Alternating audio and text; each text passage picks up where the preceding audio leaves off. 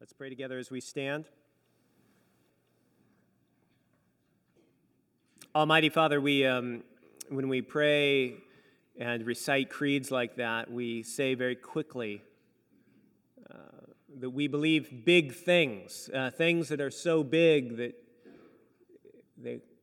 it's difficult to imagine how they can fit in little statements and in little words. And remarkably, they do. And however, it takes a long time to fully unpack them. It takes a long time of discovering to fully unpack your truth. But we want to know your truth. Maybe better, we want to be known by you in truth. And so will you, by your Holy Spirit, do in us what we cannot do for ourselves? Will you make our hearts open and receptive? Will you make our minds sharp and clear?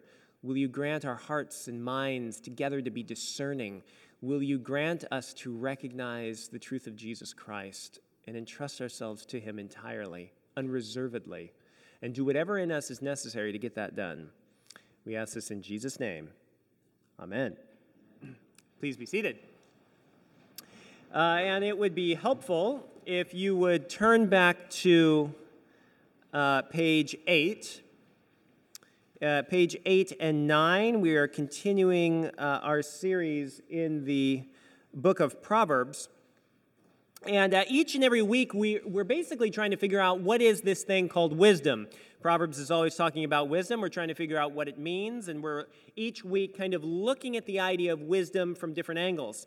And here's simply what I want to show you today. Wisdom, here it is, wisdom is light. It's light from the past. It is light for the future. And it is a light that demands that we seek it with everything we have. Now, here's where I get this from. Glance over to verse 18. That's on page 9.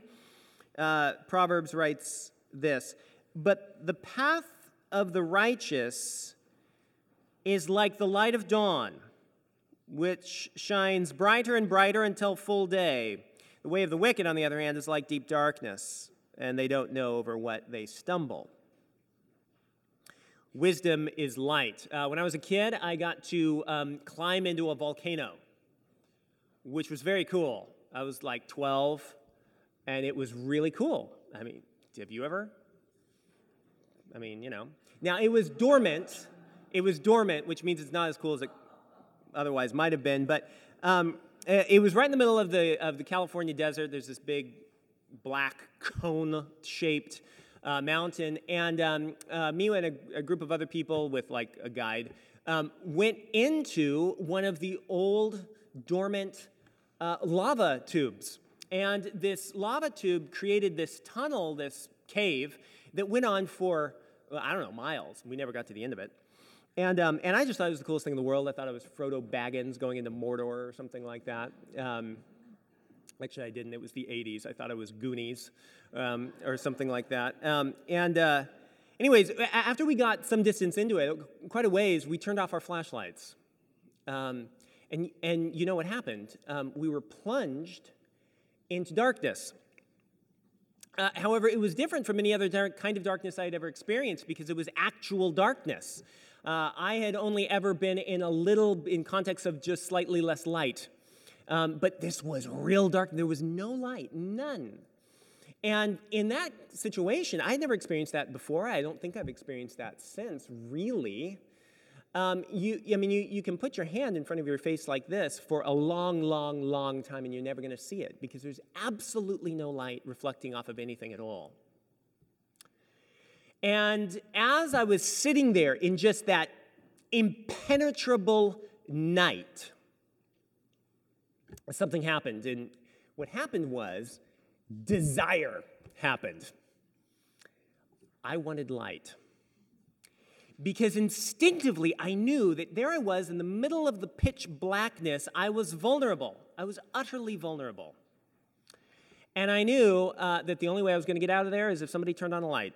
And I wanted that light very, very urgently. And it pointed out at least two things to me. Here, the first thing is that it showed me that light is a profound gift.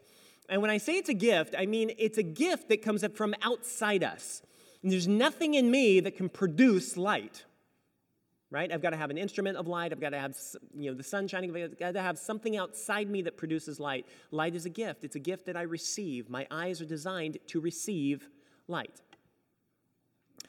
And the second thing I realize is just how dependent I am on that gift of light. I need it. Now, what I want to show you today is that's how wisdom works. Wisdom is a gift from outside us. We don't produce it. It doesn't start with us. It starts outside us. It's a gift that comes to us and keeps us safe. And we need to seek it urgently. So, 3 points. Wisdom is light from the past. Wisdom is light for the future. Wisdom is light that we need to urgently seek. Let me show you. First of all, wisdom is light from the past. Take a look at the beginning of chapter 4. Turn over to page 8.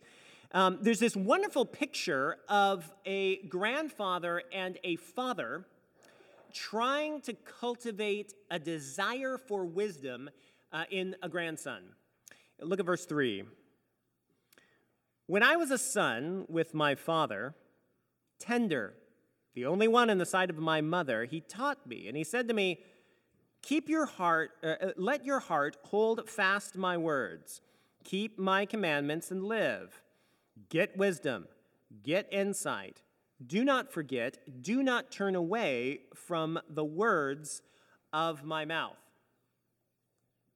Now, picture that scene for just a minute. The speaker in this part of the book of Proverbs is Solomon.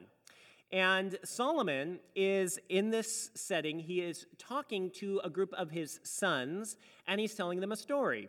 And the story he's telling them is about his father, King David.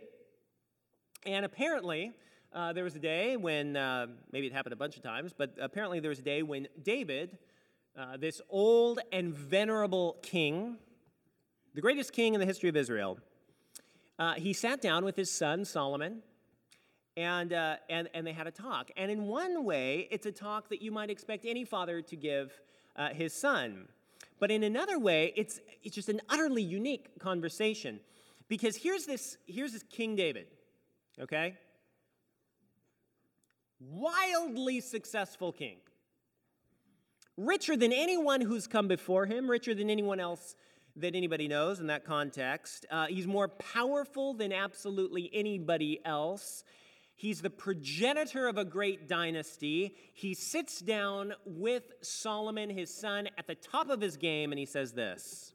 It's as if he says, Solomon, look at what I've done. Do you see all this? You see all this wealth around you? It's not normal. It happened.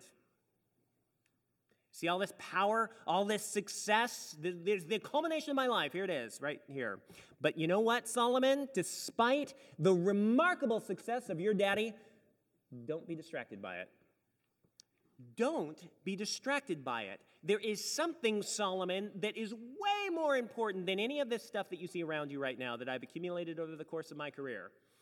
In fact, Solomon, says David, this one thing is so valuable that when the day comes that you inherit all of this kingdom, you should, if necessary, sell everything that I give you in inheritance in order to gain this one thing.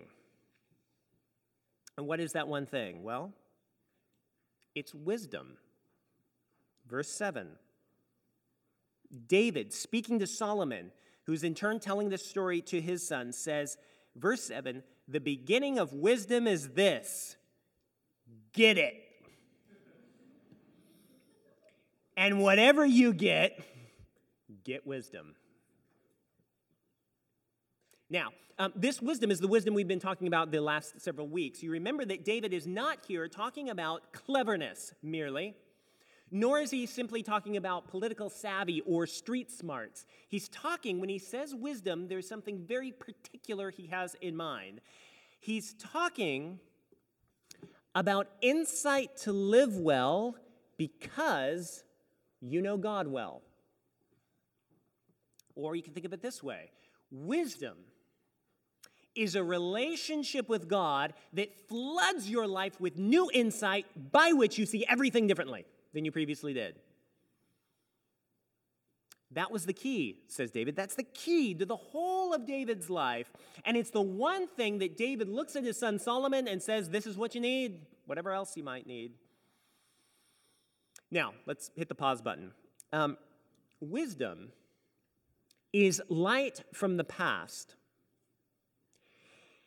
because it rolls down from generation to generation.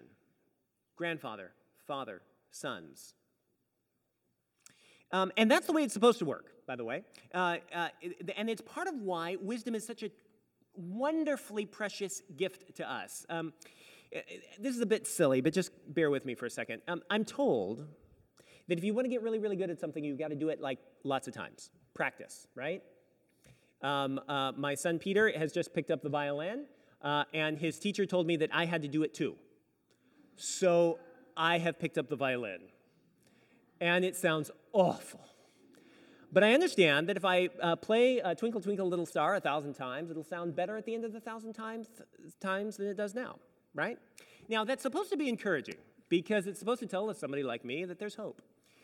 However, there are times when I find it very discouraging, particularly when I consider my life, my whole life.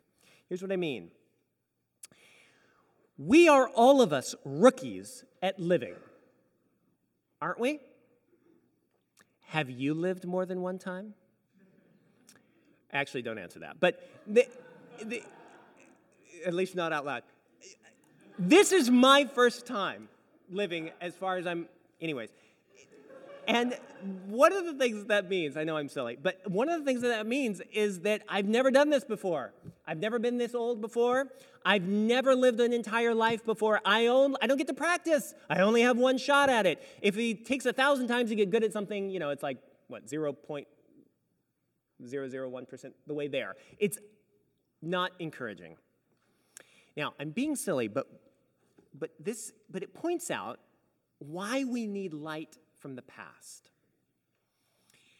Wisdom is designed to roll down through the generations, gathering insight and perspective as it goes. Or, to change the image just a little bit, wisdom gets brighter as it shines through the generations. Now, another word for this is tradition. Christian tradition is when wisdom is passed on from one generation to another generation so that we can live our lives now in the light of 1,000 generations. Some of you will have heard this, but G.K. Chesterton famously said this: tradition means giving votes to that most obscure of all classes, our ancestors. It is the democracy of the dead.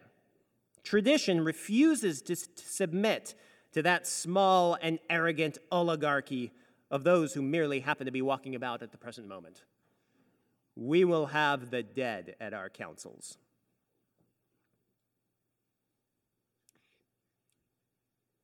This is why wisdom is light, and it is light from the past. Now, I want to be clear here. This does not mean that previous generations invented wisdom and that they were better at it than we are now. Rather, in Proverbs, remember that wisdom is revealed from God. It doesn't start with us, it starts with God. But the wisdom of God has proved reliable in generation after generation, and the more you can see that, the more confidence you will have to rest on it now.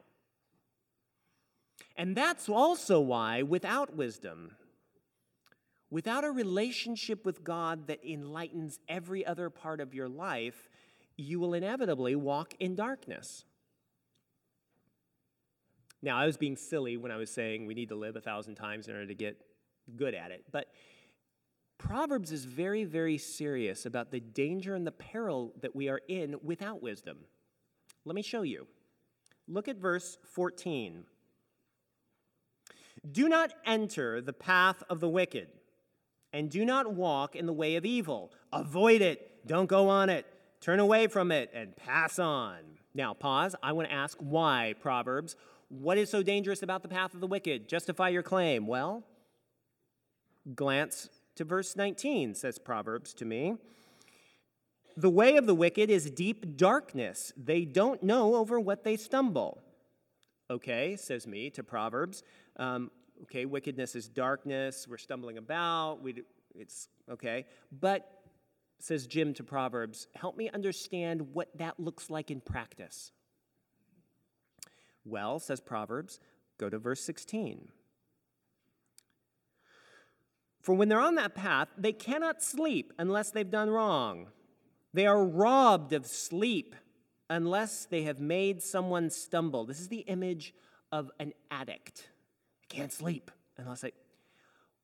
For, verse 17, they eat the bread of wickedness and they drink the wine of violence. Here's the bottom line, says Proverbs. Darkness is deceiving and wickedness is addictive. Or put differently, sin makes you stupid, and it makes you want more stupid. Okay? St. Augustine talks about this in his book, The Confessions, and he talks about how darkness incrementally increased its hold on him over time. Let me read. I was held back from Christ, not in fetters clamped upon me by another, but rather by my own will, which had the strength of iron chains.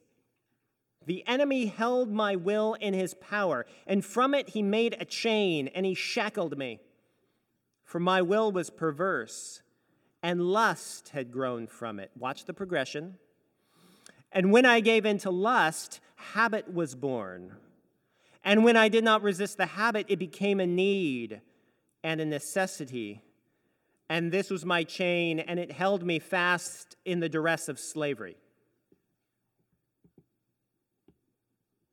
See, what happened is Augustine started on the path of folly, not wisdom, whatever you want to call it, and the darkness got darker over time until eventually he had no light, and he was trapped. And that's frightening. I think of myself as a 12-year-old in that cave. If I had had no light, I never would have gotten out of that cave. I'd still be there now. I wouldn't look as good as I do now, though. The point is, darkness is deceiving and wickedness is addictive. And that's why it's so dangerous. So, that's why we need light. Wisdom is light. It is light from the past. And it kind of keeps us safe as we walk through our present life. But it is also light for the future. Take a look at verse 18 again. But the path of the righteous is like the light of dawn, which, see the progress here. It shines brighter and brighter throughout the day. Now, just go with that image for a minute. I want you to imagine the sun rising in the morning. In the early morning, just before the sun rises, you should set your alarm, get up sometime that early. It's cold and dark. It's often the coldest and the darkest part of the day, right? Now, just do a thought experiment with me for a moment. I want you to imagine that you have never experienced daylight. I know it's crazy, but just imagine you've never experienced daylight. Your experience of the darkness and the coldness that has only ever been your experience, that experience right before the coming up of the sun is not an accurate predictor of what the day's going to end up being like once the sun comes up. If you've never seen light, if you've never seen the sun rise, then just moments before it comes over the horizon, you will feel darkness and you will feel cold. And you will only ever be able to imagine that kind of an experience. You won't be able to imagine anything other than that. However, if you just wait a few minutes everything will begin to change because the sun will come over the horizon, and all of a sudden you'll see colors that you've never seen before, and you'll feel warmth that you've never felt before, and everything will begin to change around you in ways that you could never have imagined. Wisdom is a little bit like that. Because when you start off seeking wisdom, it very often feels cold and dark. You can't exactly see that this is a good path that leads anywhere helpful. But if you stay the course, you'll find that the longer you practice wisdom, the more light you'll have around you. And the more light you have around you, the more you'll feel the warmth, so to speak, of that wisdom. The more you practice wisdom, the more it'll make sense to you. And that's why if you're just starting off seeking wisdom or being a Christian or following Jesus or whatever, then one of the most important things is you need people around you. You need friendships with people who are a little bit further along, who can describe the daylight to you because you've never seen it before. That's part of why church community is so important. However, there's more. It's also part of the reason why Jesus is so important. This is part of the ministry of Jesus. Why? Because if I am trapped in the darkness, so to speak, if I'm like Augustine, deceived by the dark and addicted to wickedness, then I am going to need a pretty bright light to get my attention. John chapter 8, Jesus said, "I am the light of the world. Whoever follows me will not walk in darkness, but will have the light of life." One way to think of it is this: Jesus Christ is the perfect light of wisdom. Jesus Christ received perfect wisdom from his Father. A little bit like Solomon received wisdom from David, except far more. And Jesus has a perfect relationship with God as his Father, and therefore Jesus walks in a wisdom that is greater than the insight of 1,000 generations. And not only that, he is a wisdom that invaded the darkness.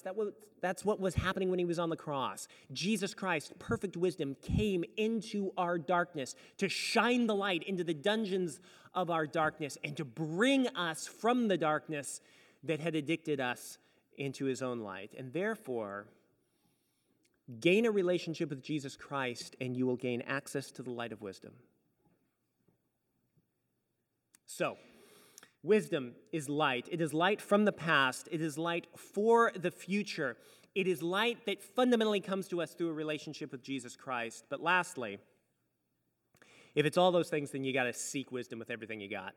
Look at verse 23. "Keep your heart with all vigilance, for from it flows the springs of life." Keep your heart. What does that mean? Well, it means at least this: focus yourself comprehensively on pursuing wisdom. And to give us a little bit more direction, I want to ask you two questions as we end. First of all, what are you looking at? Are you looking at the light? And number two, what are you talking about? Are you describing the light?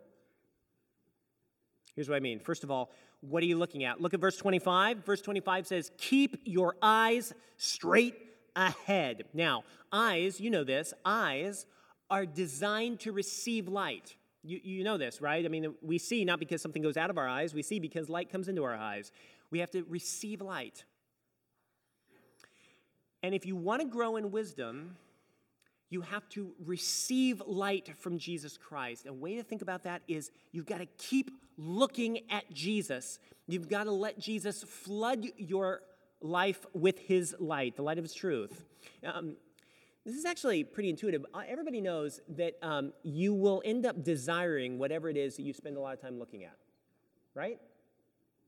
Isn't that the whole point of advertisement, right? Look at something you can't afford. Or rather, look at something you don't need, and you'll end up desiring what you can't afford, right? Everybody's experienced that. Well, same works for looking at Jesus. The more you focus your attention on Jesus intentionally, the more you'll desire him. And the more you desire him, the more light of wisdom you will derive. What are you looking at? How can you look at Jesus with greater intentionality? That's the first thing. The second thing, and the last question, what are you talking about? Are you describing the light? Look at verse 24. Verse 24 says, put away perversity from your mouth. Another way to say that is stop talking stupid. Stop talking stupidly. Rather, and let's flip that inside out. Rather, use your words to pass on the light of wisdom. Remember, wisdom is passed down from generation to generation. Right now, friends, look at each other. Right now, we're all alive. It won't always be that way. This is our big shot. Don't waste it. It's going to be shorter than we all think. If you're a Christian and you're alive at the same time, this is your chance to use your mouth to pass on wisdom to the next generation. Take advantage of it. David passed on wisdom to Solomon. Solomon passed on wisdom to his sons through Proverbs, passed on wisdom to all generations, right down to our very own. Jesus passes on wisdom to us through his teaching. And crucially, Jesus asks every one of his followers to describe his light, describe his wisdom to one another and to the next generation. Use your words in such a way that you can shine the light of wisdom into other people's lives. How do you do that? Well, lots of ways.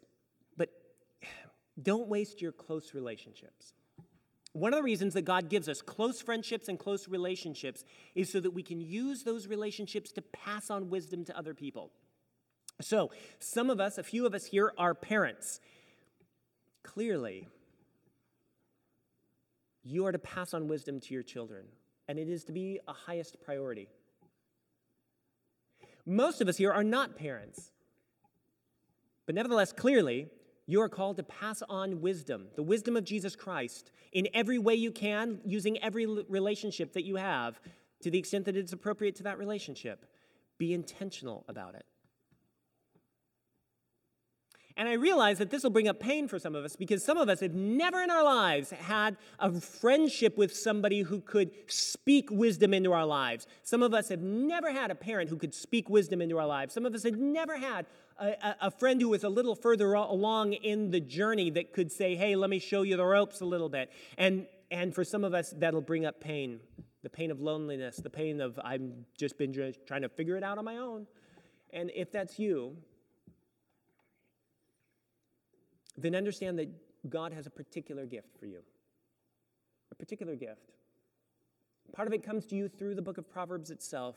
Here is God's letter to you, so to speak, saying, let me show you the path. But not only that, even more so Jesus Christ. Because Jesus Christ comes to bring you into the most close and intimate relationship conceivable. He comes to bring you and share his own relationship with God, his Father, and therefore all the wisdom that comes from that. Therefore, the most important thing for every one of us is to come to Jesus Christ and say, Jesus Christ, shine the light of your wisdom. Give me a relationship with you and with your Father in the power of the Holy Spirit that I cannot generate myself, in such a way that all my life is flooded with your light and I begin to see all things new. And then as you receive that gift, don't keep it for yourself. Open your mouth and describe the light. And we will take our place in the generations of passing on the light of wisdom from one generation to another. Amen? Amen.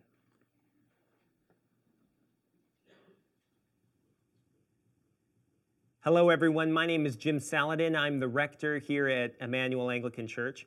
Our church exists to see and describe and reflect the beauty of Jesus Christ for the flourishing of our city. And I hope this podcast encouraged you in that way towards Christ. If you're here in New York City, we'd love to see you. Please join us on Sundays at 11 a.m. Generosity drives everything we do at Emmanuel. And if you'd like to contribute, please visit www.emmanuelanglicannyc.com/give.